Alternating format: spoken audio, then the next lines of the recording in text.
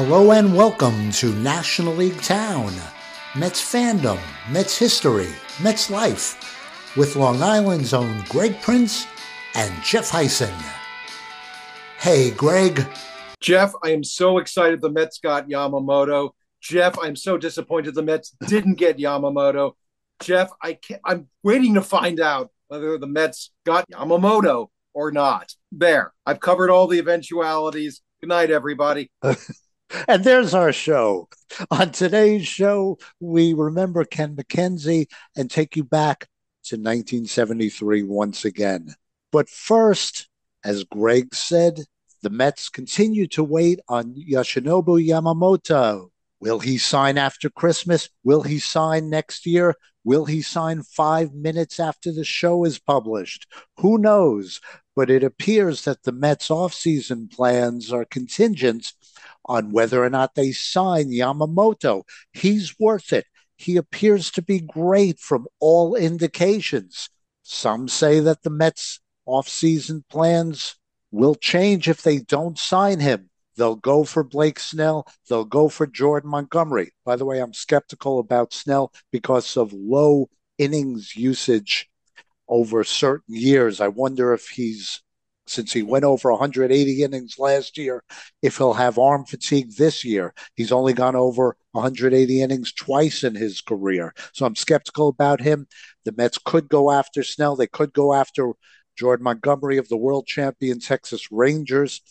But Will Salmon says they won't do either. Says the Mets will get lesser pitchers and then go for the better free agent crop in 2025. Who knows about Yamamoto? I keep hitting refresh. As Greg said, we're not sure. I got an email newsletter from Anthony DiComo yesterday that said what the Mets will do after Yamamoto's decision. And for half a second, I thought he made a decision, and I started searching everywhere. And I realized, no, it was just more hypotheticals. This has been the off season of waiting on one guy to decide how much he enjoys being wined and dined, and perhaps offered by Steve Cohen. We read about the magic dinner that was hosted at Steve Cohen's house. I say that because it just feels like every off season or at various intervals of the year, there was some dinner at Steve Cohen's house with some key player, either on the team or wanting to be on the team. The Mets want him to be on the team. And one can only imagine what those dinners are all about, how much actual terms come up versus, gee, it's good getting to know you. And boy, wouldn't it be great to come over for dinner more often, sir, if you will sign with us. But this is the silliness of the off season when we're left hanging on stuff like this and looking for clues and reading various interpretations of various national and local writers who are essentially reading the tea leaves, unless they have really good sourcing. So, yeah, we approach Christmas without knowing what pitcher is going to be under the tree, as they say. And maybe it will be quite a package. Maybe it will be a lesser package. But the important thing is that there was thought put into it, whoever we got. So, some years I don't mind being strung along, like an ornament, I suppose. But I'm getting a little impatient myself. Again, this is one of those things that we as fans do. We get very excited over people we've never heard of about a year ago and only vaguely knew about 6 months ago. And now we have decided our world, at least at the moment as fans, revolves around who is going to make this young man very well off. If he's all the things that we've read and that we've seen clips of, it will be great to have him. And if he's not here, plans B through Z are in effect. And, that will reveal itself the way the rest of this offseason has revealed itself, probably slowly and unspectacularly, but with some greater plan in mind. No matter how much money Steve throws at him, If he wants to play on the same team as Ohtani and play in better weather and be closer to home, he'll play in Los Angeles. If he wants to be closer to home but not be with Ohtani, he'll play with the Giants. If he wants to wear pinstripes because he's heard so much about the Yankees, well, that's a mistake, but he'll do that. There's just so much that Steve can do. What I did like is that Steve and David Stearns flew to Japan to talk to him. Nobody else did that. I enjoyed Stern's comment about it. When they asked about the trip, he said it was a very quick trip, but Steve travels well. I bet he does. And boy, were their arms tired. In the wake of the injury to Ronnie Mauricio, the Mets are exploring options at third base. One of them is Gio Urshela. Doesn't thrill me. Another option is Justin Turner, who we remember for how great he was after he was a Met. He hasn't been a Met since 2013, but he stays on our mind. Turner's 39. He was with the Red Sox last year, and he can still hit. His offensive war, according to Fangraphs, was 7.4, and he had 23 home runs. He might fit in nicely as a part-time third baseman because the defensive war, according to Fangraphs, was negative 16.6. And since Stearns is very concerned about run prevention, his term, then I don't think he's going to want too much of Turner there, which means that he might be the right-handed DH, bat behind Pete, which is a nice idea as far as I'm concerned, although that affects Vientos. Greg, do you have any memories of Justin Turner as a Met? Well, Justin Turner was Pie Man. Some people think Homer Simpson was Pie Man, but Justin Turner delivered most of the pies once he had instituted himself as a guy who would come out to whoever was being interviewed by Kevin Burkhardt in those days and as the star of the game and get the pie in the face, including Johan Santana after his no-hitter, drawing that mustache on the Mona Lisa, I thought. But that was off the field. Turner was a useful piece, to use baseball speak, when he was a Met between 2010 and 2013, especially starting in 2011 when David Wright got hurt. And for the first time in years, we needed a third baseman. And he filled in pretty nicely as he did at second base, could play some other positions, played some first base too. Didn't have a lot of power in those days, kind of got together with Marlon Burt in his last year and began to get the hang of whatever it is Marlon Burt had to communicate, which I don't know that was all on part of the program that Sandy Alderson was trying to institute, kind of freelancing there. But it seemed to work for Turner, especially once he left. I remember when he left, there was sort of this whispering, well, he could have been in better shape or whatever. Been in great shape for the Dodgers all those years. And his bat, as you illustrated, is still in great shape. One of the things I like about the idea of a Justin Turner reunion would be that if he's coming back as the wise old veteran, it would just be a nice full circle moment.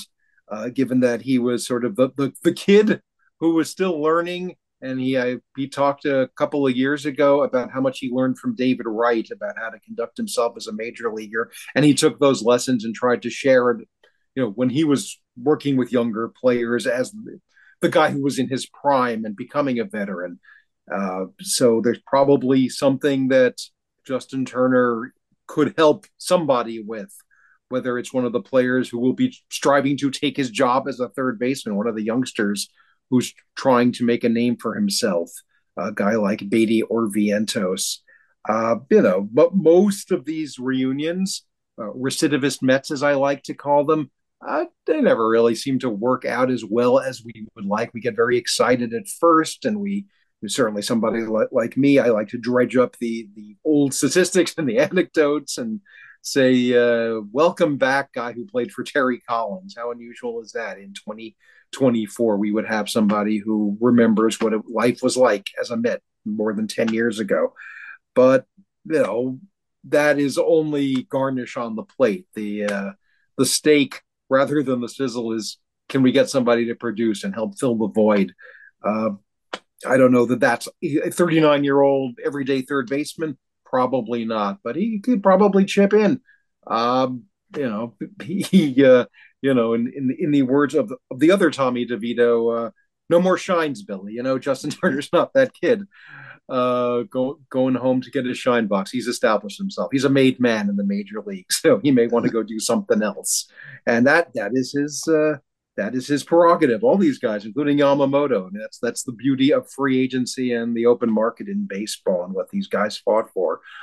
We sort of hate when we can't get the players we want, and we, the Mets, can't convince the players to stay. But they do what they all each do what each is going to do. So I wish, quite frankly, that Brett Baty had been more impressive in the first place, and when he was basically handed the job in the middle of the season. And had Brett Baty been on an upward trajectory, this part of the conversation would have been very different. The Mets continued to acquire numerous relievers, including Johan Ramirez, who they picked up from the White Sox. He has no options, so we'll be seeing him steadily as far as it appears in 2024. I thought this was interesting, Greg. I saw this in The Athletic. With Diaz out for the season, last year, Mets relievers threw a total of four fastballs as hard as 98 miles per hour last season. Four. Phillies relievers threw 1,200 fastballs as fast as 98. Well, I would say that's hey, how many did we throw that were 97 or 96? But yeah, that's eye opening. Continue to get well, Edwin Diaz, I suppose. But as if we weren't already wishing that. Yeah, welcome to this guy without the options. And I almost wish we had a bullpen full of guys who don't have options, because I just think there's no traction in a given bullpen the way they operate them today. And I don't watch the other teams enough to understand whether it's just the Mets who do this to excess or it's everybody. But the idea that, the bullpen today is these 8 guys, and the bullpen 3 days from now will be 5 of these guys, and 3 other guys will be up and 3 will be down because they have options. It just doesn't really feel like that's optimal for the team. Now I realize, hey, if this guy Johan Ramirez is getting lit up, wow, I sure wish we could send him to Syracuse or to some other team. But I'm just I used to enjoy, and I think there's a certain strain of Mets fan who used to enjoy the idea, hey, this guy only pitched for the Mets that one game, or he was only here for 3 appearances 1 week, and then he was gone. Isn't that interesting? And now it's like, that's not unusual anymore. There's nothing trivial about it. I think it's kind of a symptom of not being able to put together a bullpen, whether they throw 98 miles per hour or have something else going on. And I know one of the goals of this offseason has been to build a bullpen with different looks to it. So it's not just a couple of old guys and six Drew Smiths, basically. So, judgment to be reserved on all of these names we have been meeting pretty much for the first time this winter. But this is, of course, in the modern game, part of what needs to be done, because do you remember that fantastic game Jacob deGrom threw against the Nationals? It was early 2021. I think it was a 2-hitter. He struck out, I want to say 15, and he drove in some runs. That was the last complete game the Mets have thrown, unless I'm missing a 7-inning. They were still playing 7-inning games that year, but I'm not counting the 7-inning doubleheader. I think Tyler Miguel had one of those in Washington, a losing cause. But the last, honest to God, 9-inning complete game, and he was left in to go 9 innings because it was such a tremendous game. How could you possibly take him out? This is not a new song, but we don't see anything approaching a complete game anymore. And unless pitchers, the next wave of pitchers, can start giving you 7 or 8 innings on a nightly basis through the rotation, we're just going to keep, here is your frequent flyer mileage card to Syracuse. Come back in 10 days because we're going to be sending somebody else down. And it does not feel like that is what puts together a winning bullpen or a winning team. So yeah, I've sort of, as usual, wandered away from the topic a little bit, but I'll bring it back to saying, yeah, let's see what Ramirez has. Sure. I don't want to let the year end without saying something positive about Rob Manfred. I've had many, many choice words about him, but he actually is implementing something good, and that's the spring breakout game. You're going to see that at Port St. Lucie on March 15th when the Mets prospects play the Washington prospects. This is a good idea. It's not earth shattering, and you might not even notice, but showcasing a team's best prospects, regardless of level, is smart. Instead of hoping that Luis Angel Acuna, Drew Gilbert, Jet Williams, who I can't wait to see, Kevin Parada, Ryan Clifford, and others make an appearance in the late innings of a spring game, they might be in the lineup together for this special spring breakout game. Also, this way we can see players who might not be in a spring training game, such as the players the Mets received for David Robertson, who are Ronald Hernandez, a 20-year-old catcher, and Marco Vargas, an 18-year-old second baseman. These players would likely stay on the backfields for spring training, but here they can play in the bigger ballpark, and it won't cost the fans a thing, which is shocking because it will be part of a doubleheader with regularly scheduled spring training game. Again, that'll be March 15th in Port St. Lucie. I can't believe it. It's a great idea. I remember worrying about a spring breakout when I was 17. But, I would go to a dermatologist and he'd give me something and they would lessen. I'm glad you and Rob Manfred are on the same page for once. Just for once. After we finished recording the show, the Mets made a trade. Of course they did. The Mets traded minor league pitcher Coleman Crowe to the Milwaukee Brewers in exchange for starting pitcher Adrian Hauser and outfielder Tyrone Taylor. As for Coleman Crowe, he's out for the 24 season. The Mets got him from the Angels in exchange for Eduardo Escobar. He wasn't going to pitch this year, so this does not hurt the 24 Mets. In return, the Mets get a depth starter, a fourth or fifth starter, and a backup outfielder, Tyrone Taylor, who has some pop. Plus Fielding Moore, not a great hitter. He doesn't appear to walk a lot, but he has some power, a little speed, and can help the 2024 Mets. Not an earth-shattering trade, but a good one by David Stearns. What we want out of the Mets bullpen next year, what we want out of the Mets in general, some wins, right? If we can't get them from the starters, we'll take them from the relievers. Fittingly enough, thinking back to 1962, historically, not personally, ain't that old, and remembering the one pitcher for the 1962 Mets who gave us a winning record, and it was reliever Ken McKenzie, who we lost recently. I just want to take a moment to underline what a tremendous feat it was to have a winning record for the 1962 Mets. As we probably repeated too often because we run into situations like what's happened with Ken this year. 40 and 120 team with records like 10 and 22 or 10 and 24 and 5 and 22 and just terrible records because it was just the way the team played, even if the pitching was okay and the fielding wasn't, and the hitting. Ken McKenzie went 5 and 4, which is like Tom Seaver going 25 and 7 years later. A little bit of right place at the right time for a relief pitcher to be doing that, but Casey Stengel trusted him, trusted this lefty reliever who they picked up from the Milwaukee Braves just after the expansion draft. The other player they bought, by the way, that in that same scoop up was the great Johnny Antonelli, who was a big winner for the 54 Giants, world champions. Johnny Antonelli opted to retire. Ken McKenzie was much younger. Came to the Mets, one of the truly original Mets, one of the first 28 to leave camp in St. Petersburg. And during that very brief period in May, especially when you had to take the Mets seriously as a major league team because they were winning something like 9 out of 12 at one point, McKenzie was racking up the wins, reminding Milwaukee, the team that gave up on him, what they gave up on him, because he got a couple of wins in one weekend. And we get to August. I want to go to the night that made Ken McKenzie famous in a way. because it's the night he gets his fifth win against four losses. And he does it against the Giants, which is a huge deal in 1962 at the Polo Grounds, not only because the Giants are a legitimate contender and they're going to win the National League Championship. Uh, it's the Giants at the Polo Grounds as the visiting team. And as with the Dodgers coming to play the Mets in New York, uh, tensions were running high, or at least emotions were running high.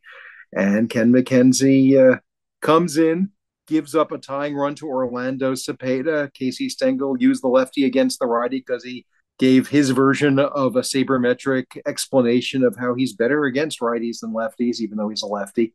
Didn't work. But then Ken McKenzie bats for himself and gets on base on an error. And Stengel takes him out, brings in Joe Christopher to pinch run for him, and the Mets put together a rally, and the Mets win that game against the Giants. And Ken McKenzie is 5-4 forevermore in 1962, and for the rest of our lives as Mets fans, and for the rest of the Mets eternity, we will say, do you know there was one pitcher who had a winning record in 1962, and it was Ken McKenzie. And, there's a little more to Ken McKenzie than what some would call a piece of trivia, starting with another piece of trivia. He's the only Met who had a winning record in 1963. Mets weren't that much better in 1963, Jeff, but Ken went 3-1. Nobody else managed to do anything like that. And he was a good enough pitcher that the St. Louis Cardinals wanted him because they were trying to contend for the National League pennant, and they traded Ed Bauta to the Mets. The Cardinals were in town when the trade was made. You know what these guys did? They traded warm-up jackets because that's how it worked in those days. Listen, I have a blue one. You have a red one. Let's switch. And Ken McKenzie pitched a couple more years in the major leagues. Interesting thing about Ken McKenzie, to me, at least three things. One, and this is part and parcel of the Ken McKenzie legend, such as it is, he went to Yale, first Yale man to pitch for the Mets. Not that there have been a whole lot of them. The second was Ron Darling, and I think we're still waiting on the third. Gave way to a classic line. I'm not exactly sure who said it first. If it came up organically or just one of those things a sports writer realized was too good not to be true, which was getting his contract. Ken McKenzie said, I'm the lowest paid member of the Yale class of 56 because, the major leagues in those days. To which either Casey Stengel or George Weiss or perhaps Ken McKenzie said on himself, yes, but you also have the highest ERA among members of the Yale class of 56. So, you've got that thread of Ken McKenzie's life. You've got Ken McKenzie a little short of qualifying for the pension. He pitched in parts of 6 seasons. And as the pension was constructed in those days, he gets to 1969, about 35 years old, out of baseball, a couple of years coaching at Yale. And he realizes, I need 27 days on a major league roster. He writes some letters to the teams he used to work for and people he knew, including John McHale, the GM of the Montreal Expos, then in their first year, and then more or less as good as the 62 Mets were, which is to say they had nothing to lose. And not only did he used to know John McHale, because McHale was the GM who sold him to the Mets 8 years earlier, he was Canadian, Ken was. The pride of Ontario, and the Expos, the pride of Canada. So you know what? John McHale said, why don't you join our roster in September? And they signed him, and they put him on the roster. Can you imagine that happening today? Used to have stuff like that happen. Satchel Paige was an active pitcher for the Atlanta Braves in 1968, I believe. Never pitched, but they put him on the roster because if anybody deserved a pension who never got one, Satchel Paige. Well, in this case, it was Ken McKenzie. And he's on the bench. He's pitching batting practice. And he comes into Shea Stadium with the Expos the night the Mets go into first place. It's a natural story for a writer the likes of Stan Isaacs. Stan Isaacs, we probably both remember, one of the great writers for Newsday for many years. Early on, a beat writer covering the Mets every day. Just great coverage. I've been lucky enough to go back and read some of that. A columnist by 1969 for a long time thereafter. And he has a natural story. So I'm going to go talk to Ken McKenzie. And Ken McKenzie says, he catches up with him, says, yeah, I've been coaching. I wanted my pension. They were nice enough to do this for me. But you know what? I'm really happy for the Mets. I still consider myself a Met, which is a great thing to say when you're wearing somebody else's uniform. I guess the actual phrase was, the Mets have always been my team. You know how much the Mets were always Ken McKenzie's team? Ken McKenzie's license plate in Connecticut said 62 Met. All these years he's driving around. Maybe you're on the Merritt Parkway or something, and you're behind a vehicle that said 62 Met. And it wasn't just the 62nd person in Connecticut who requested a Met vanity plate. No, it was an honest to God 62 Met who had settled up there and lived there all these years. And I think the beautiful thing about Ken McKenzie is that he was not only willing to wear it on the back of his vehicle, wore it on his sleeve. Anytime you needed, as a reporter, somebody to talk about what was Casey Stengel really like? What were those teams really like? Ken McKenzie would show up. There was a great profile by Dom Amore in the Hartford Courant in 2020, shortly after the pandemic started. So you needed baseball content. He spent the day with Ken McKenzie. And Ken McKenzie shared all those great stories, talked about Rogers Hornsby, the Mets batting coach, who didn't really talk to people, but he takes Ken McKenzie aside and says, "Hey, you really know how to swing the bat." He said, "Wow, he never talked to anybody." But maybe that's why Casey let McKenzie swing for himself that night in August of '62. And hopefully you'll remember that when we got to Old Timers Day in 2022, Howie Rose begins to introduce all those Mets, 65 Mets. Who does he lead off with? The only Met to have a winning record on the 1962 original Mets, Ken McKenzie. At that point, he had been in the hospital since Old Timers Day had been mentioned, but as Jay Harwitz noted when announcing his passing, he checked himself out of the hospital because he had to be there. He wanted to be there, as several of the other 62 Mets did. And, we applauded a lot of people that day from the promenade. And I took no more pleasure in applauding anybody than I did Ken McKenzie, our first winner, and for eternity, our first winner. And just on that only winning record note, 62 only winning record, 63 only winning record when he's traded, 64 the Mets didn't have a winning record among their pitchers. It took until their fourth season for another pitcher, and these were slight records, like 3-1, 2-1, stuff like that. But just to have that much of an edge on batters was something for the Mets and Mets fans to hang their hat on. So, Ken McKenzie lived to be 89 years old from all indications. Great life, great guy. People spoke so highly of him, those who knew him, those who got to know him in baseball and later. And just want to take a moment to say thanks for winning something for us before we could win anything at all, Mr. Ken McKenzie. Beautiful words, Greg. Rest in peace, Ken McKenzie. Our condolences to his family and friends. Before we move on, regular listeners of this show will want to listen to next week's show. That's all I'm going to say.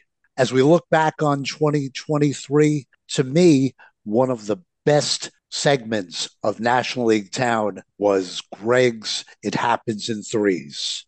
Thanks, Jeff. Very nice of you to say. We thought, as a holiday celebration of all the Mets can be, and in this season of faith and belief, we would just take a quick moment and say, you got to believe more in 2024. And our way of saying that is by going back to 1973. We're going to cue up our look back from the series It Happens in Threes to 1973, because to be honest, all the other ones, and I think they were fine, are all about teams that didn't win a pennant and didn't come close to winning pennants from 1963 to 2023, with the beautiful exception of 1973. So not only do you gotta listen, we hope, but you gotta believe. Here's 1973, the way we remembered it earlier this year. Our year in the three-sided spotlight this week is 1973. Happy 50th anniversary to the 1973 Mets and the 1973 season. Before we get to the heart of the matter, and goodness knows heart was what came to matter before 1973 was through, let's acknowledge a few comings and goings. Going, gone, goodbye, as Ralph Kiner liked to say, was Henry Aaron's final home run off Met pitching. Number 698 on his march to Babe Ruth's 714 and beyond.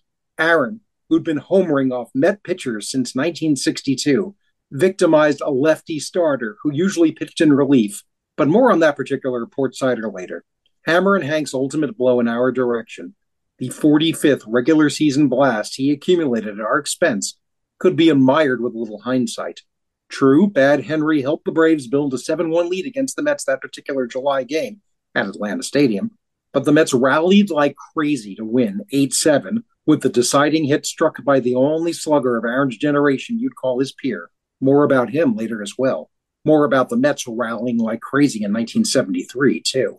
Also going, gone goodbye, but for the first time, was a home run off Met pitching by Michael Jack Schmidt. Schmidt, a name known better in Philadelphia as a brand of beer, didn't seem like it would become synonymous with bashing baseballs, considering that in his rookie year of 1973, this Schmidt hit all of 196 for the Phillies. But he could slug some, as evidenced by his 18 homers, 5 of which came against the Mets.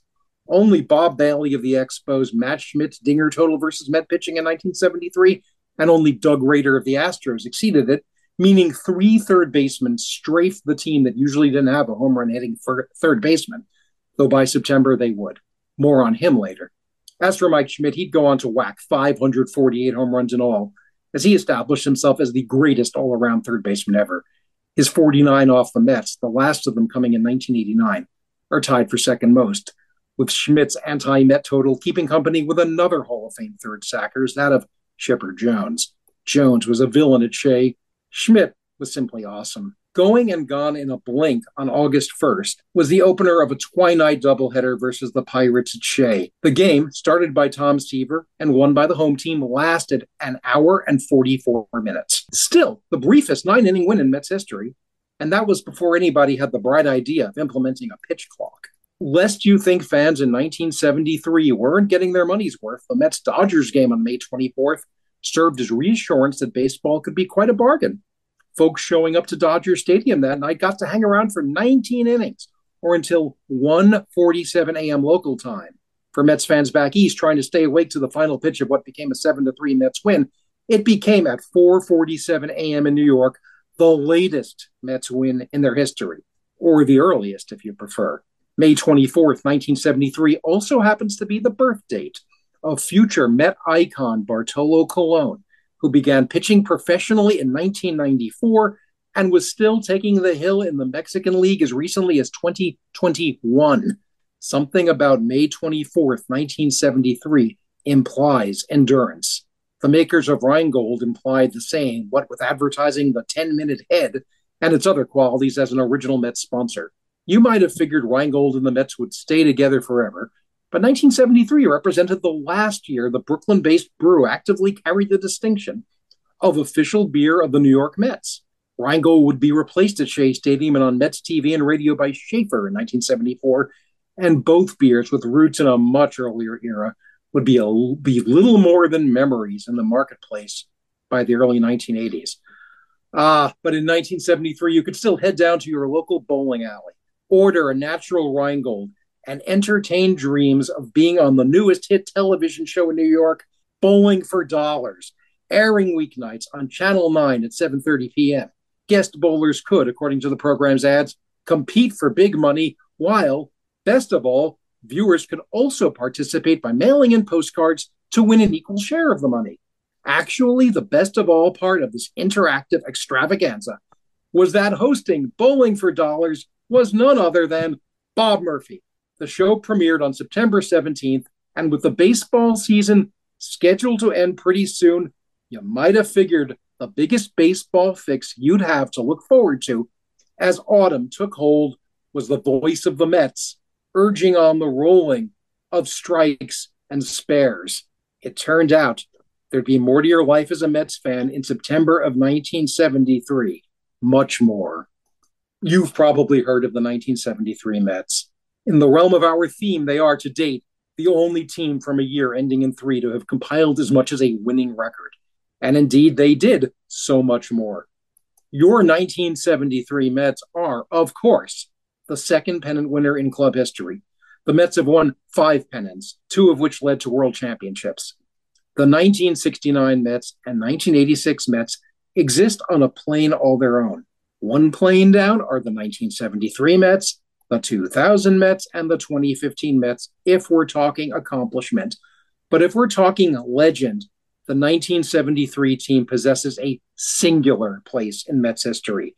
They are, in a word, canon. They are one of the few editions of Mets, since there have been Mets, whose story must be told if you're telling the whole Mets story. And this is coming from somebody who prefers we tell the story of every Mets team.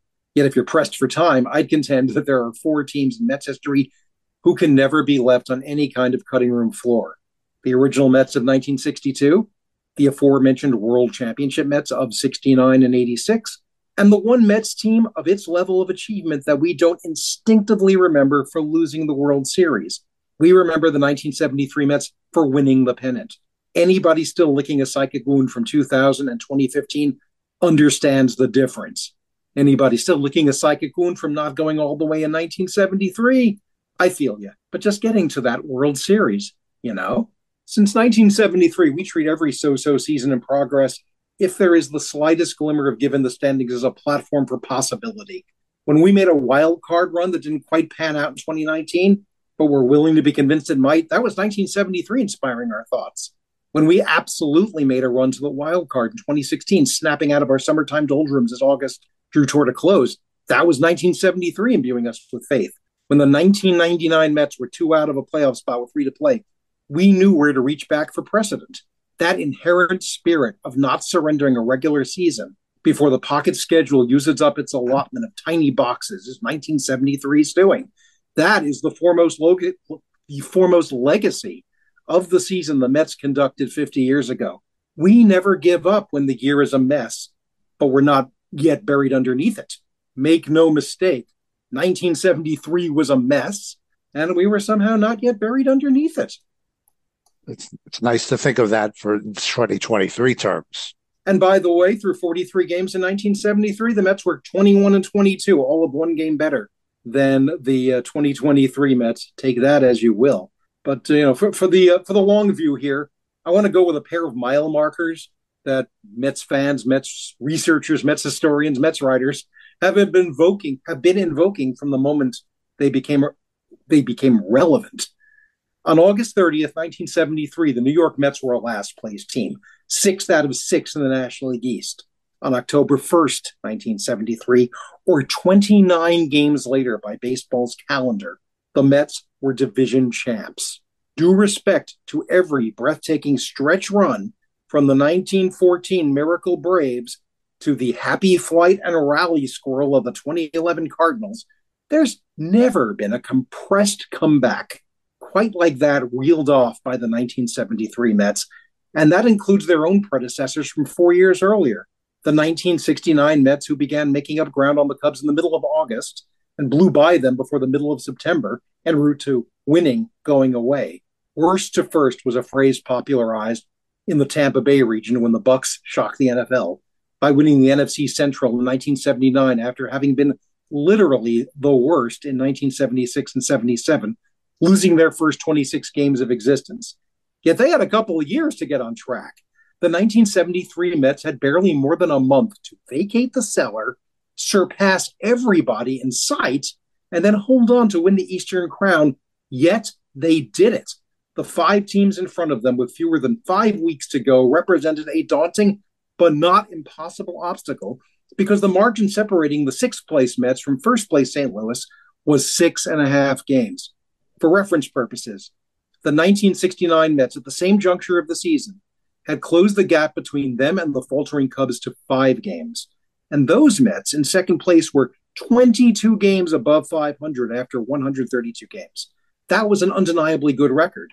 You couldn't be sure they'd catch Chicago, but they were, as the saying went, on the come. The Mets of 1973 through 132 games were 10 games below 500. Had Major League Baseball sanctioned gambling the way it does now, imagine the odds you could have gotten on the team 10 games below 500, sitting in last place 1 day prior to August's end, being in the World Series.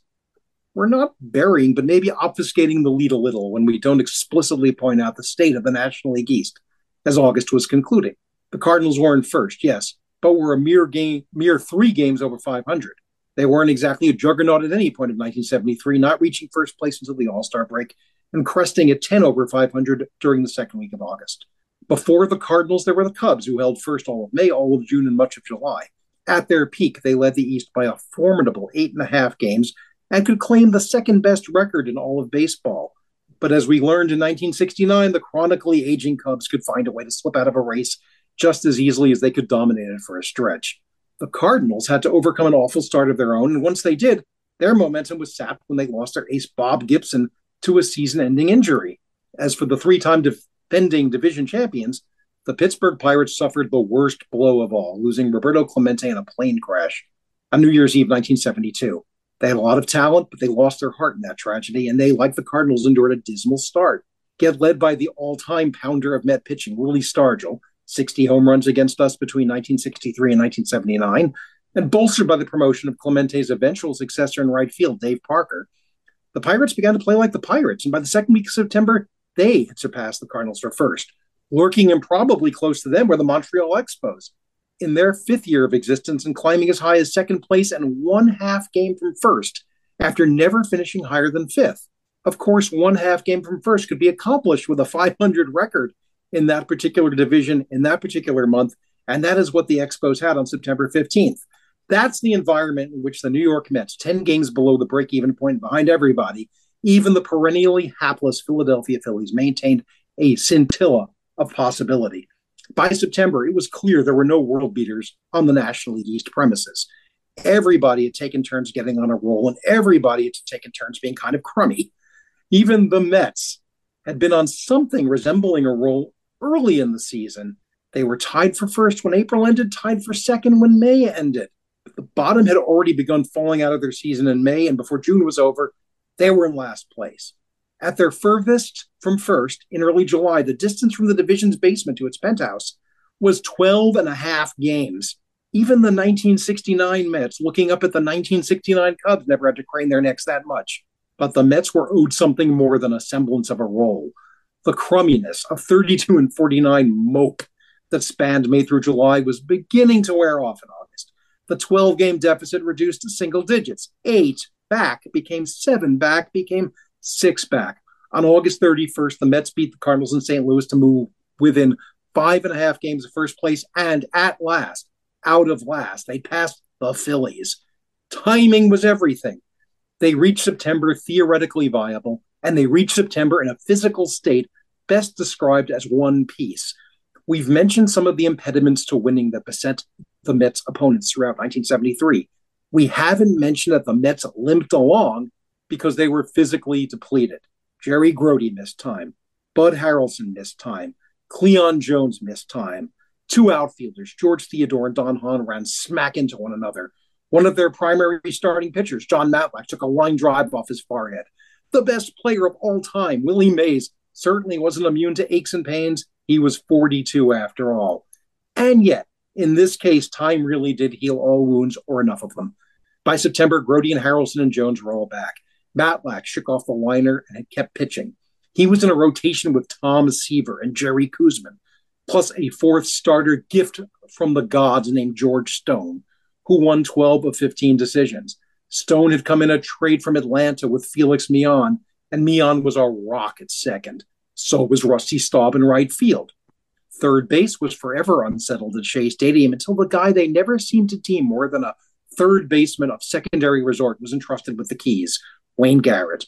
Garrett, around since 1969, yet always being elbowed aside by some clever offseason acquisition, the latest of whom, Jim Fregosi, was given up on and sold to Texas in July, caught fire in September, posting an OPS of nearly 1,000 in the weeks the Mets were making their move. Similar leaps in production jumped off the bats of Staub and Jones. Harrelson, sliding back into his familiar station at short, stabilized the infield. Buddy and Felix became double play partners extraordinaire. Grote behind the plate was the same target and motivator he had been for starters 4 years earlier. For pitching, there was very little beating Matlack or Koosman or the soon-to-be Cy Young winner Seaver, who'd wind up leading the league in just about everything. All of this is to say nothing of the emotional lift Willie Mays gave Shea on September 25th when, in announcing his retirement, explicitly said goodbye to America.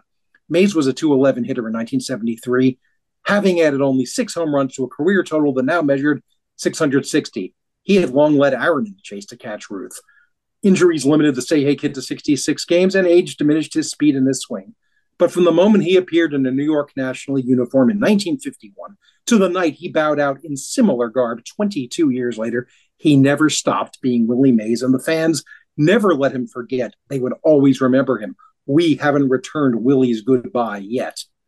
All of this is to also say nothing of the starring role of a rookie named Ron Hodges, understudy to both Jerry Grody and Jerry Grody's usual understudy, Duffy Dyer, played as the catcher on the ball off the top of a wall play against the Pirates on September 20th at Shea.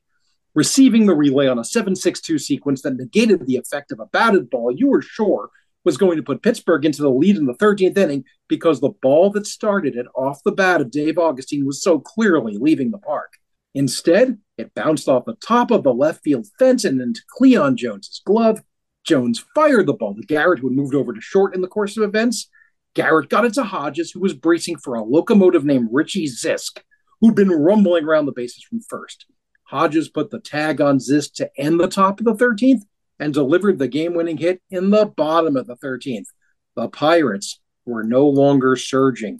You know what? All of this is to also glide over Hahn hanging in there after that collision with Theodore and becoming the more or less everyday center fielder. And Theodore, having made the team out of spring training as the Stork, who instantly became one of Flushing's most beloved characters, and the out-of-nowhere contribution from essential reliever Harry Parker, and the innings veteran Ray Sadecki soaked up, and the final innings of the Met tenure of righty Jim McAndrew, who'd make 2 postseason rosters yet never throw a pitch in any playoff or World Series game, and the bench strength Ken Boswell and Jim Beecham generated from the left and right sides of the plate, respectively, and your first base stalwarts Ed Kranepool and John Milner, who also helped fill gaps in the outfield when needed, and the glue our favorite 1970s utility man Teddy Martinez provided throughout the year. And have we mentioned the 2 most legendary figures from the 1973 Mets yet? It says something about the deep and star-laden assemblage of figures that made up the 1973 Mets, a team that is too often dismissed as a fluke of its circumstances rather than a potential powerhouse that needed only good health to plug in, charge up, and really get rolling, that you can tell nearly all of their story and still have 2 larger-than-life figures waiting to be introduced. In any successful Met year, you got to have a little Met magic. More than a little in the case of the 1973 Mets. In 1973, down the stretch, you had to have a manager who understood it wasn't over until it was over. And then, when he had the horses, it was time to let them ride. Yogi Berra was then in his 2nd season at the helm of the Mets, following a long stint as a coach. And from the way he guided his club in September, we know that for all his alleged malapropisms and comically mangled asides, he qualified as a seer and truth teller for the ages. Yogi wasn't ready to give up on the last place Mets near the end of August. He told anybody who listened in so many words that the season wasn't done, nor was a team that had enough games left to pass all the teams in front of them. Yogi made his name as a Hall of Fame player under Casey Stengel. Casey recognized Yogi as a baseball man without peer. Yogi served beside Gil Hodges before Gil's tragic death in April of 1972. He no doubt learned a few things from Gil, and Gil didn't keep Yogi around for laughs. Yogi famously had great luck in baseball, but you make your own luck, usually with skill. Yogi made the most of Seaver and Staub and Jones and everybody else he had at his disposal in September of 73. As the man himself might say, he disposed of them good. Yogi got no better use out of any Met than he did the one who didn't exactly avail himself of opportunities prior to the end of August, which was the most vexing of Met mysteries that summer, because Tug McGraw had been one of the best relievers in the National League for the previous 4 seasons. Everything the lefty could do with a screwball decided to desert him all at once. And as Tug went nowhere, the Mets seemed to follow. Conversely, once Tug decided before Yogi ever mouthed it that the 1973 season wouldn't be over until it was over, the Mets picked up on their chief fireman's cue. It is not certain in the telling of its origin story whether the team's signature phrase, "You gotta believe," was born of Tug's sarcasm. Revered chairman of the board, M. Donald Grant, took it upon himself to give the boys in the clubhouse a pep talk, and McGraw synthesized it to those 3 words. Or maybe it was a sincere reflection of Tug's aspiration for affirmation. In the end, it wouldn't matter. You gotta believe. caught on as no Met rallying cry ever has. Why wouldn't it? You had to believe once you saw the Mets stop stumbling and begin climbing, besting one NL East foe after another. Until that 5-game series in September versus the Pirates, when every night they took a step up the standings until, miraculously, as we Mets fans like to say, we were both on top of the division and had hit exactly 500 at 77 and 77. We not only caromed directly above the apex of the Shea Stadium wall, we bounced over it. It took a little moxie to make sure we stayed over it after taking possession of first place on September 21st, following our 4th win in a row over Pittsburgh, though fait accompli was definitely in the air as much as bowling for dollars was on it. Even the fiercely competitive Stargell, runner-up for the MVP in 73, was moved to concede you could have had the National League All-Stars and they wouldn't have beat the Mets in that series. A week later, we'd be in Chicago angling to cinch or clinch, but the rain and almost everybody else in the East said, not so fast there, believers. As of September 30th, the final scheduled day of the regular season's play, the possibility existed of a 5-way tie for the division title, everybody but the Phillies with a mathematical shot. The possibility was remote, but so were the Mets' chances exactly 1 month earlier. The ball bounced the Mets' way a couple more times, and on Monday, October 1st, the day after the season was supposed to end, the Mets clinched their second division title with Tom Seaver winning and Tug McGraw saving. McGraw was in on 2/3 of all Mets victories as they rose, notching 4 wins and 10 saves in 15 of the highest leverage appearances imaginable. The Mets' record cumulatively was 82-79. Asagi Field at Wrigley canceled the second half of what was to be a makeup doubleheader that final Monday afternoon, but after 161 games, the nightcap was superfluous. So these miracle Mets didn't even need a full 162-game season to complete their amazing rounds. It didn't add up to a lofty winning percentage, but it outclassed everybody in their midst. From August 31st through October 1st, the Mets went 21-8. That, if you believe, is a pennant-winning pace any September. Did I say if you believe? No, you gotta believe. To boil down the coda to this candidate for greatest comeback any of us will ever experience, October would bring the big red machine into the Mets' life, and the Mets would gleefully poke a stick into Cincinnati's gears, taking the National League flag in 5. That was the NLCS when we learned chunky league MVP Pete Rose thought lightweight Buddy Harrelson would be easy pickings in a middle infield brawl, but didn't know Buddy would be backed up by all of Shea, not that we condone the flinging of whiskey bottles. After taking care of the Reds in the playoffs, we drew the Oakland A's in the World Series, and after 5 games, a storybook ending awaited only its punctuation as the Mets led 3-2, and as Lindsey Nelson wrote in his memoir, all they had to do was split to win 1 game, but they couldn't. They ran out of gas. In the months ahead, America would face an energy crisis, and something similar would overcome the Met organization as the 70s wore on, which might explain why it still nags at least a little 50 years later that games 6 and 7 in Oakland resulted in an ellipsis rather than an exclamation point to the final paragraph of 1973's story. That will sometimes happen when you're facing a dynasty in progress, just after defeating a dynasty in the making, just after making unbelievable history. That, too, is what happens in threes, specifically 1973. I hope to be back in about a month where we'll vault ahead by a decade and remember what happened in 1983. Gives you hope for 2023 that a team that wasn't very good for so long and had so many injuries still made it all the way to the World Series, and that's without the benefit of 3 wild cards. That changes everything. Anything you talk about since 1995 is just a different ball of wax than what we experienced as fans from 1969 through 1993, putting aside the strike year that followed. And I suppose that's different from what fans before us experienced when it was just 2 leagues. I think that's really important to keep in mind that right now, as we're talking, I think the entire National League wildcard race is within about 4.5 games of one another. The entire National League, that is. So it's late May, or the middle of May, I guess, and nobody's out of it. In those days, the citations of they were in 6th place, they were in 5th place, that meant something. not just for your resume, but if you're not in first place, you're nowhere. And a lot of the great comebacks that I thought about while thinking about the 73 Mets that have happened since 1995, and really even the great divisional comebacks. Forgive me for invoking the 78 Yankees as an example, but the 95 Mariners, I mentioned the 2011 Cardinals.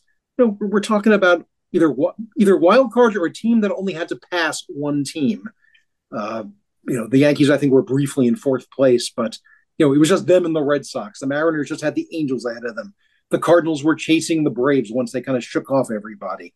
The Mets had to pass five teams. I think it's still even more so in a lot of ways more remarkable than what the 69 Mets do. I think, again, the 69 Mets were there first, and they will always have that pride of place in the heart and in the organizational history. And you could, go back and forth on 69 and 86 and what was more amazing, if you will. But I think what the Mets did in 73 is just, again, so singular. I think, again, it echoed in 2016. I love that race to the end. But the Mets were trying to get one of then two wild card spots. So it was a lot easier, or at least a lot more viable. It's never easy to keep winning games. 73 Mets, again, starting from behind the eight ball very late, had to overcome a lot of teams, none of whom was having a great year, but they all had good players. Again, just those Pirates, those Cardinals, those Cubs, the Expos were up and coming. And yeah, the Phillies had Mike Schmidt in his first full year and were beginning to, be the team that they would become for the rest of the 70s and into the 80s. And I would put the Mets up against any of those teams. Those Mets, you had asked about, does their record make them seem somehow less, authentic? Again, I think it's the injuries that have made them look less authentic.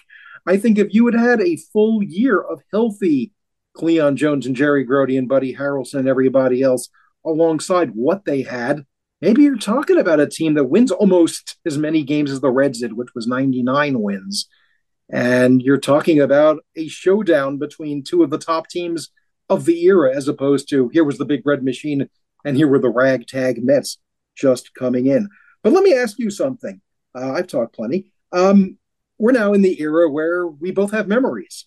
What do you remember specifically being Guy in Great Neck, 1973, I guess in high school? What do you remember about that pennant race, those playoffs, that World Series? How does it live on for you? A few things. I remember a friend who I no longer have contact with on the eve of the seventh game saying to me, I'm sad. I said, why are you sad? The Mets can win the World Series. And he said, because the best sport of all will be over for the year tomorrow. And I thought that was beautiful. I don't remember his name, but I remember him saying that. I remember the playoff with the Reds and all the day games. My father had a hip replacement and he was lying in bed, and I'd come home from school and watch the games with him. And I'm pretty sure that the Pete Rose fight was part of that. That's game 3. Joe Morgan hits a ground ball. Rose slides into second, but Harrelson makes the tag or touches the base and says something to Rose, and they fought, and all heck broke loose. Remind me, Greg, I know that we booed Pete Rose from that day forward. Did we boo him before then? I have no memory of Pete Rose being any kind of a specific Shea Stadium villain before October 8th, 1973. Afterwards, all bets were off, although we did take a break when Pete Rose was going for the National League hitting streak record. He came through New York, and the Mets fans gave him standing ovations. They respected what Pete Rose was doing. At the time, it was tying and passing Tommy Holmes, who had played for the Boston Braves in 1945. That's where he hit in 37 in a row, and here was Rose hitting 37, 38. And it was the first hitting streak, maybe the only hitting streak to capture America's imagination since Joe DiMaggio. And it seemed possible that Pete Rose, who at this point had passed 3,000 hits and had been in World Series throughout the 70s and was an icon, and we didn't know anything else about him, you step back and said, oh my God, this is one of the all time greats. And even at Shea Stadium, they gave him the benefit of the doubt. I think that evaporated by the next year. He was with the Phillies and he went back to being in the common parlance, kind of a jerk. But no, he kept playing, and it's fun for me. Looking at 63, looking at 73, and thinking ahead to 83. Pete Rose is a part of that's history, like few opponents are. But yeah, in those days, even though they had switched to midweek night games for the World Series, the first one was in 71 on kind of an experimental basis, and then it stuck. Playoff games, they didn't start playing at night until 76.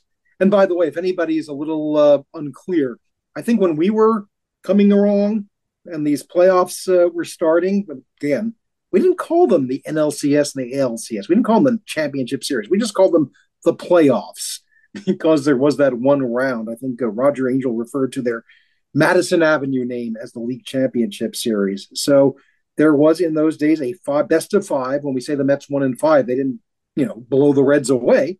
They won 3-2, and then you faced Oakland. And yeah, besides the fact that the greatest game of all was about to be over, I sort of glossed over it because who knows, maybe we'll want to revisit this in October. But it was right in our grasp. I clearly, here's my clearest memory of the 73 World Series being lost. Sitting in the lobby of the Raleigh Hotel up in the Catskills. In those days, which is a great phrase to use when you're old enough, in those days for a year or so, Veterans Day was celebrated on the last Monday of October, not on November 11th. It became a postal holiday, federal holiday. And that meant that our family decided to go away because there'd be no school Monday for the weekend to the Catskills, to the Raleigh Hotel, where I would and wouldn't get to see Game 6 and Game 7 of the World Series on TV because I had another run-in with my mother. And I'll skip most of that just to say that it's the next morning, up early for some reason. I'm sitting in the lobby with my sister, and they deliver the thin edition of the Daily News, the early edition or whatever it was that would go up, 100 miles north or however far that was from New York City. And I pick up a copy of the Daily News, and I turn to Bill Gallo's cartoon, and there's his iteration of Yogi Berra, maybe with Basement Bertha, changing a sign that said, "You gotta believe" to "You gotta bereave." And I asked my sister, who then was a senior in high school, I said, "What does bereave mean?" And she said, "It means to mourn." And I said, "Oh, I get that."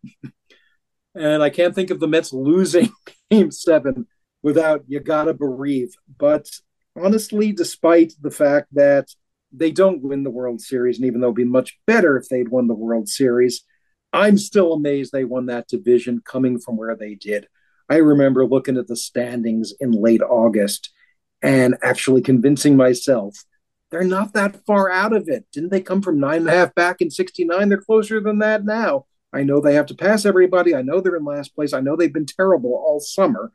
And believe me, it was no fun to be going to day camp in the summer of 73, making friends with a Yankees fan. The Yankees were in first place for the first time that I had ever experienced. The Mets were in last place for the first time I had ever experienced. And I just had to take a lot of grief about it. Well, camp ends, fall comes, Yankees fall apart. Nobody was paying attention. The Mets do what the Mets did. The day camp invited us all back for a, quote, reunion to try to convince you to come back the next summer. Sometime in the middle of winter, this was. I run into the guy, and the first thing I said to him, "Well, what do you think of the Mets now? And how about your Yankees?" And I think that was the only time in my life I convincingly gloated. And maybe I'm still paying karma for it. I don't know. But those weeks, again, I think, I've had a lot of great experiences as a Mets fan. I would put those weeks, specifically the end of August to the beginning of October, and throw in the Red Series. Some of the greatest weeks of my life as a Mets fan. Some of the greatest weeks of my life, period. And the fact that they lost Game 6 and 7 and the controversial decision to skip George Stone, who was an effective pitcher, doesn't change that, does it? It can't, because it already happened. I kind of remember some talk about George Stone and 3 days, 4 days rest. I wasn't as sophisticated a baseball fan as you might think at 10 years old.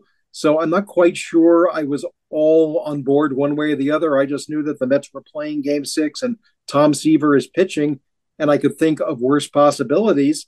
I guess if I had stopped to put all the pieces together, Tom Seaver has thrown some 300 innings, including the postseason to this point, and George Stone is an effective fourth starter who has not been used yet, and it took everything Seaver had to get them to win the division. He had incredible outings against Cincinnati. Just to backtrack slightly to the playoffs, the Met pitching was amazing. It was truly amazing. They held the Reds to something like 8 runs in 5 games. Seaver had just thrown his heart out. They'd all thrown their hearts out. So Seaver on 3 days rest, I think went 7 innings and gave up 3 runs. That's not too bad. We would kill for that today in any circumstance. Would have George Stone given you a better chance to either win on that Saturday or rest Seaver one more day because Matlack just didn't have enough left and Reggie Jackson kind of came to life and Bert Campaneris made a case to be MVP of that series, though Jackson was? Maybe.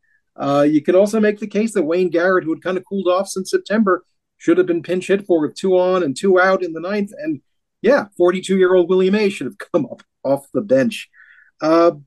No, it doesn't detract from it. It doesn't detract what I said about Yogi Berra either, because I know Yogi Berra wasn't considered the most innovative manager, but I think he had a way of trusting his players and relaxing them, and it worked. It worked that September. There was no panic in him. Remember, they were running polls in the New York Post, then a reputable newspaper, asking fans to, I guess, clip out a coupon in the back and mail it in. Who should the Mets fire? M. Donald Grant, Bob Sheffing, the GM, or Yogi Berra? Who is to blame? This is in the middle of summer. And it was Grant overwhelmingly because he was the least sympathetic character in the entire Mets tableau. But nobody blamed Yogi Berra. I'll say this for Yogi Berra in his defense. And again, I wasn't a player. I've heard people like Ed Kranepool interviewed a lot and being asked about George Stone versus Tom Seaver in Game 6. And Eddie and others will say, Gil would have done the right thing. Gil would have managed us to a win. Gil wasn't there. Gil did not manage them to one world championship after another. He did a great job in 69, and I wish he was still managing in 73. So I've seen it where if only Gil had lived, they would have won that World Series. I don't know that they get to that World Series necessarily if anybody else is managing. I don't know if Whitey Herzog, who it's been sort of, a matter of faith that if only they had named Whitey Herzog manager after Gil Hodges died, everything would have worked out great. Maybe in the long term, maybe Yogi wasn't the guy. 2 years later, they'd fire him. And they had a lousy year in 74. There was a lot of rot in the player development at that point. So, it's like any year where you don't win, but you come close. You ask yourself what could have been done differently. And some years you just get hung up on that. I really don't 73. I knew we would eventually get to Game 6 and the questions of who should have started. And that's fair. But God, 73 was such a run. I still feel like I'm waiting for that to happen again, and that's why I revered to 2016. It was the closest thing I'd experienced in now the last 50 years to feeling that way again. But it's one of those things that happens to you once when you're a kid. It can never quite be that again. But again, if you can't get that 108 and 54 or a season of that ilk and blow the competition away, you'll take something like this. Again, it's different in the contemporary era because we've learned to make the playoffs and make the most of it, and we'll talk. 50 years have passed. On this 50th anniversary, how are we honoring the 1973 National League champion New York Mets? I haven't heard a darn thing, to be honest with you. Yep. I have to imagine something on a small scale will happen. 83, they had our 10-year reunion. 93, they had a 20-year reunion. 03, a 30-year reunion. 13, no 40-year reunion, which surprised me. Again, we could blame it on the Wilpons because we blamed everything on the Wilpons. They gave out a deck of playing cards with the likenesses of the 73 Mets and called that their 40th anniversary celebration. I figured back then it was because they had just done 69. It's about half of the 69 team is the 73 team. Maybe those guys just aren't as excited to talk about a year that they didn't win the World Series. But half that team in 73 was new. And for them, a lot of them, it was the pinnacle. Again, some of those guys aren't with us any longer. They did celebrations on the 10th, 20th, and 30 years, reunions. It was great. 40th year, maybe it was a Wilpon thing. They didn't bother. Gave out a deck of playing cards with the players' likenesses. I don't know what the status of the 50th anniversary is in terms of observing it. I'd like to think they would do at least something small scale, maybe medium scale. They had Bartolo Colon come by and throw out a first pitch for the 7th anniversary of his home run. So if you're going to do an observation, a commemoration of a 7-year anniversary, I think you could probably get one of your 5 pennants after 50 years. Do something special. I know they probably have kind of a hangover after last year's Alzheimer's Day. But, I would think that there are enough players still capable of coming who would love to be embraced by the fans one more time. I'd love to see that as the theme of a 2024 Old Timers Day. Say it's still 50 years. No one's going to do the math. One thing I loved about this discussion, though, is the reverence you have for a team that's not seen as one of the 2 greatest Mets teams of all time. There's a sense that 73 and 2000, and to another extent, 1999, were not as good, not teams to revere to the extent that the 86 Mets were, that the 69 Mets were. But as you so eloquently put it, the 73 Mets should be revered too. Well, just the fact that it gave us "You Gotta Believe." If it gave us nothing else, the fact that we still say that and write that and wink at each other. In 2000, Tug McGraw comes out to throw out a first pitch during I think it was the Bobby Jones game, the one-hitter that wrapped up the Giants series, and he takes off his Mets jacket and he's wearing a sweatshirt that says "Gotta Believe," and everybody went crazy. And it stays with us. There's a new documentary out about Yogi Berra, which I get the feeling is mostly about his Yankee days, which is understandable. But we have Yogi Berra, and not just for 5 minutes. I mean, he's a huge part of our history because he said, or might have said, but it's now, again, canon, that he said it ain't over till it's over, and we all knew what that meant. Again, when we saw number 24 retired last year, that was a lot about him coming home. Willie Mays, that is, in 72, but it was a lot about the way he went out in 73 with that incredible night in September. And yeah, we talked about Pete Rose, and we revere Buddy Harrelson even more than we already would have, because he stood up to Pete Rose, and Buddy being Buddy, he became pals with Pete Rose after a while. And we only touched on him and kind of touched on him in a way that was about how he didn't come through. Tom Seaver had one of his greatest years, maybe his greatest year, if you look at all the interior numbers and all the secondary stats. He carried that team for as long as he could. Jerry Koosman, who we always talk about, is so huge in 69. Go look at him in September of 73. Go look at him in that postseason. Again, another incredible. You want to know why number 36 is up there? It's mostly for 69 and for an entire career. It's also for 73. And, never neglect John Matlack, who was hit in the forehead, as I said, with a line drive. And he comes along, he's throwing a 2-hitter in the playoffs. So just so much incredible baseball, so many good players, so many great memories. And again, maybe it's because I was 10 in 1973, whereas I was 6 in 1969, 69. I'm just getting an idea of what's going on, and it's fantastic, but I don't have any background at that point. 73, this is now my life, being a Mets fan when I'm not in school, basically. To have lived it and to be able to have experienced and felt it taking off as it did. Again, you talk to anybody who was more alert to the Mets circumstances in 73 than they were in 69. I don't think there's any question in any of our minds what a special year that was. And I hope, again, to me, 2000's a year they won the pennant. 2015's a year they won the pennant. But I also know popularly there's regret attached to it because they didn't win World Series. And when you go after a while and you haven't been in a World Series, you're like, damn, why couldn't have this, that, or the other thing happen? And even though it was a lot closer in 73, don't really feel that. I just feel good that it happened. The old, don't be sad it's over, be glad it happened. The Mets went to the World Series, went to the 7th game, won a pennant, won a division. You gotta believe. And that'll do it for this episode of National League Town. We'll be back next week with more. And again, you're going to want to listen to next week's show. So until then, I'm Jeff Heisen. I'm Greg Prince. And as always, let's go Mets. Copyright 2023 music provided by the Royal Arctic Institute. Check them out on Spotify.